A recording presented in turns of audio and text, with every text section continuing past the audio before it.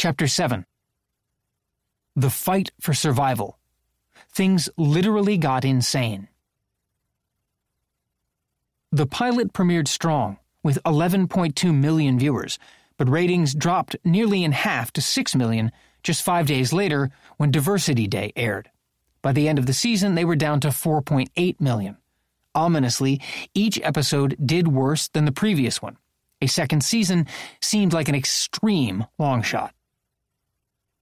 Jeff Zucker. It wasn't even close to being successful that first season. Jason Kessler. We didn't think it was going to get another season. In fact, the entire production staff went to work on another pilot called Early Bird with Office co-executive producer Kent Zbornak. I took a job as the writer's assistant on the Borat movie. We all thought The Office was over. Larry Wilmore. The person that saved us was Kevin Riley, who was running NBC at the time. He was in the show's corner. Terry Weinberg. If not for Kevin Riley, we would not have seen the light of day. And I still say it to Kevin over and over and over again because he never wavered. He never stopped loving the show. He never stopped fighting for it. Kevin Riley. NBC used to have the screening process where you had all these executives, from the head of the company to head of business affairs, the head of affiliates, the head of research, the head of cable, the head of syndication. Everybody weighed in with their opinions. And most of the room voted thumbs down for The Office, like a resounding thumbs down. But at the end of that couple of days, we had one room that screened it that was full of the assistants and the interns and the new young executives that we call associates. It was a room of about 40 young kids, and they said to me, "The Office is the only show you're making that we'd actually watch." They loved it. And I said, there it is. To me, right then, in that moment, I said, I'm falling on my sword for this because these are the people that are getting really bored with sitcoms, and that's who I want to watch this. But then I had to go through really an excruciating process of dealing with some very heavyweight executives who were really quite sure that this was a terrible, terrible decision. I don't want to name names. Ben Silverman. Jeff Zucker wasn't into it. Terry Weinberg. We broke the fourth wall, so it felt more like a reality show than it did any other kind of traditional comedy.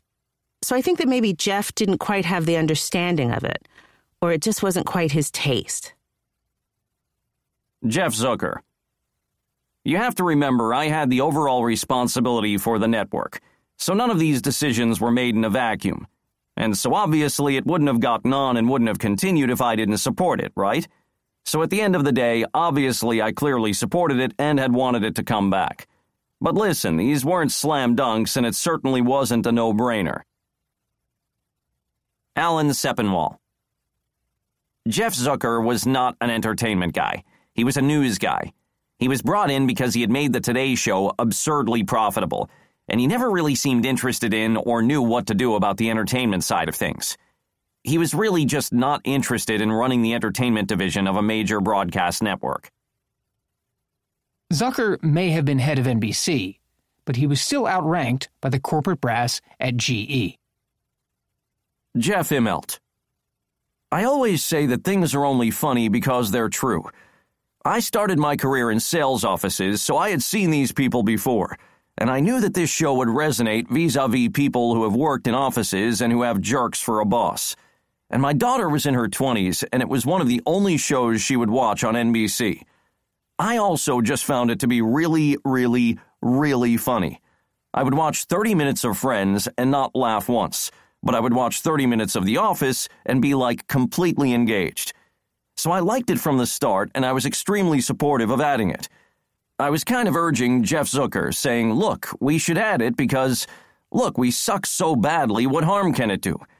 But he was very unsure about it. He thought it was too quirky and just too narrow for a broadcast network to put on. Jeff Zucker. Kevin Riley was a very big proponent of it, as were others, but at the end of the day, I made the decision to go forward with it. Jeff Immelt. I love Jeff, and we had a great working relationship. But once or twice I would say, hey, look, let's just do it my way. I was smart enough to know what I didn't know, and to a certain extent, those jobs are so public and they are under scrutiny every day that I didn't feel comfortable doing too much. But in the case of both The Office and 30 Rock, which he was also skeptical about, I definitely put my thumb on the scale. Ben Silverman. I was on a plane with my best friend at the time, David Benioff, who created Game of Thrones. We were going from the premiere of Troy and Cannes to Tokyo, picking up Brad Pitt along the way in Amsterdam. I can describe Brad's sleep to you. It was like an animal growling and moving. It was like something I had never witnessed before. Anyway, Eric Bana was there too. We were in the lap of luxury. We land in Siberia to refuel, where we're met by these Russian soldiers. I look down at my phone and see that I have like 9 missed calls. They picked up The Office for a second season. The Japanese premiere of Troy took place on May 17th, 2004, 10 months before The Office pilot aired. It seemed like he's confusing at least part of this story with the initial series order. Kevin Riley. We ordered a big whopping 6 episodes. Ben Silverman. It wasn't the 13 originally budgeted, and they would only do it for like 50% of what it's going to cost. I had to get everyone to reduce their fees and figure out a way to make the budget work. Literally, I'm doing this from a Siberian tarmac, speaking to Ricky and Steven, who agreed to defer and reduce their fees on the first 6 episodes, doing it with Greg Daniels and his manager, Howard Klein, who was also a producer on the show. Then I have to call the line producer, Kent Zbornak, and explain to him how we can shoot practical. We don't need to build sets. Then we can use Randall Einhorn as a cameraman and to direct, so we don't need to budget as many cameras. I basically was teaching them how to do a reality-style production and cut the budget down by 50%. By the time I landed in Tokyo, I was doing all the follow-up and negotiating. Ricky Gervais. We had to defer some wages to give it a chance, which everyone did. On May 16, 2005, NBC announced that The Office would come back for a second season, airing at 9:30 p.m. on Monday nights between My Name is Earl and Law & Order SVU. Kevin Riley even filmed an Office parody video he presented at the Radio City Music Hall upfronts, poking fun at NBC's difficult year. The response in the entertainment press was not kind. Surprisingly, these guys, both Jeff Zucker and Mr. Riley, love their Office, wrote Virginia Heffernan of the New York Times. They keep acting like it's a daring art project instead of a dark, low-rated reminder of how much it is not the real Office. They want us to give it a chance, and they even want to be able to joke self-deprecatingly about how they themselves are like the Office dud, just fatuous small-time branch managers. That joke is a luxury. It's for winners. I think it's spooking people here. What nobody in the audience at the upfront realized was that a new movie called The 40-Year-Old Virgin was 3 months away from hitting theaters and turning Steve Carell into a huge movie star. The Judd Apatow-directed film would gross $110 million on a $26 million budget and usher in a whole new era of R-rated comedies on the big screen. The timing couldn't have been better to help The Office. Ben Silverman. It was incredible. I called the head of marketing at Universal and said, "Would you please tag your 40-year-old virgin spots with The Office? I'll go ask NBC to put the money in." It was one of the first times ever a movie studio and sister network did ads with this star and brought up the show and the movie. There were 40-year-old virgin and Office radio spots airing during the summer. Kate Flannery. I remember going to the premiere. We were working on an episode that day, and I had a really intense moment after that movie in the parking lot. I thought, oh my God, this show could actually go. He has a power and a charisma that could be enough to make this job go. And I was right. Steve becoming a star was profound for The Office. Jason Kessler. That movie was a turning point and this gigantic success that I don't think anybody could have predicted. At the time, R-rated comedies weren't killing it at the box office, but 40-Year-Old Virgin was such a massive success that I think no matter what the show was, if Steve Carell was on a TV show, people were going to watch it. It still wasn't enough to convince everyone at the network to pick up The Office for a full second season. Kevin Riley. Things literally got insane. It got to the point in the second season where I'd order more episodes, put it on the schedule, and then I'd meet with finance and I wouldn't see it in the budget. I'd say, "Where's The Office?" And they'd stare at me and say, "You gotta take it out." And I'd say, "No, I just left the meeting where it's in. When did this happen?" They'd say, "Well, an hour ago." "You need to go back and talk to Jeff Zucker." This happened about 5 times. I kept being told it was in, but the money people would be told it was out. So it was really bonkers. Really, really bonkers. Season 2 began on September 20th, 2005, right after the debut episode of My Name is Earl. Kevin Riley. The crazy thing is that The Office would never have made it if not for My Name is Earl, which premiered at a 6 rating. Even at that point, that was inconceivable for comedies. It was the biggest comedy premiere the network had had in years, and The Office was behind it. So all of a sudden it had a little bit of protection and it was getting sampled by the audience. The cast did everything they could to build an audience. Matt Son.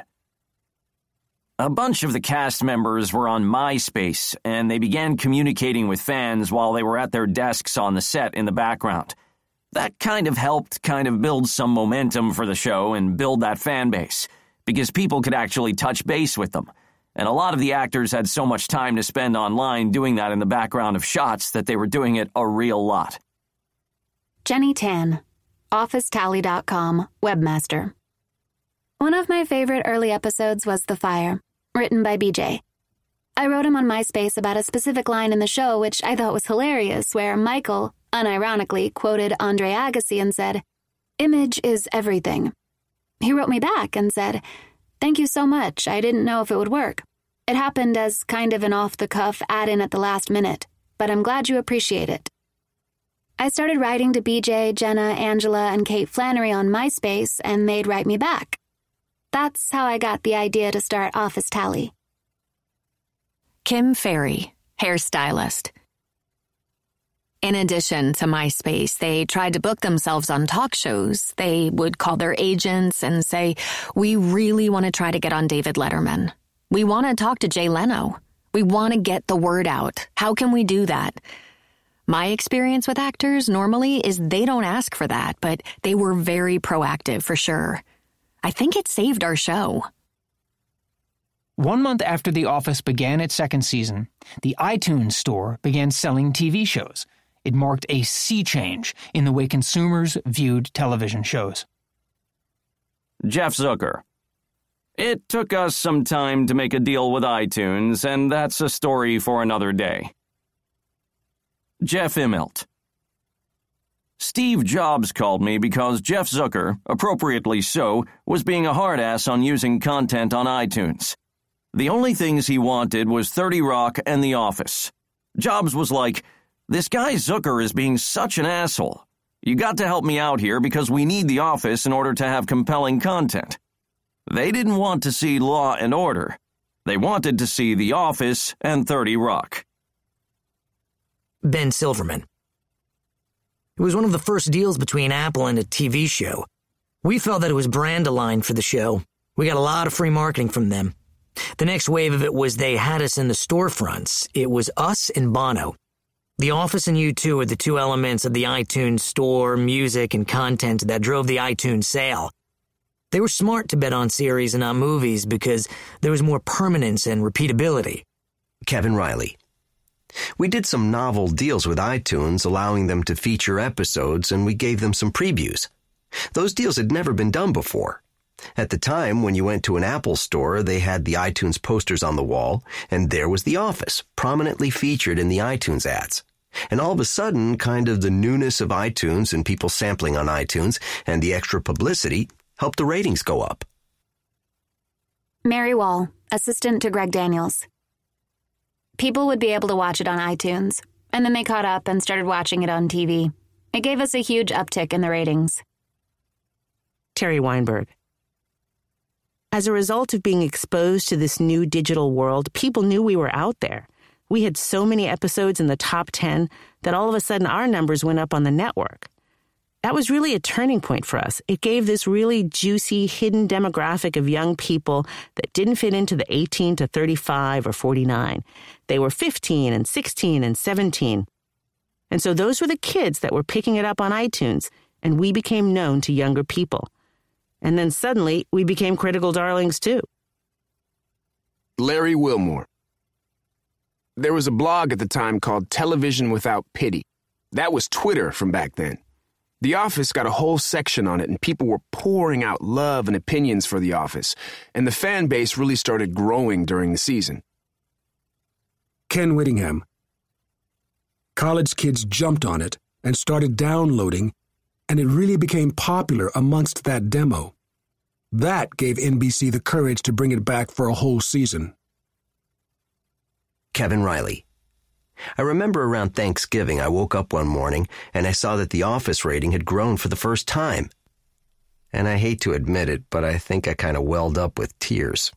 But I thought of it as my Christmas present because from that point forward, the Office started to incrementally grow from there until Christmas. It allowed us to order a full 22-episode season, and I realized then that the whole fight was worth it. Terry Weinberg. We just had built such a strong family during this time that we just said, we're going to get up every day and we're going to have fun and we're going to be funny and we're going to make people laugh and we're just going to keep doing our jobs. And if we do them well, hopefully we'll be able to maintain longevity. That might be my personal optimistic view. But I feel like every day we all stepped on the set that we just said, let's have fun and let's be creative and have fun. And we just kept doing it.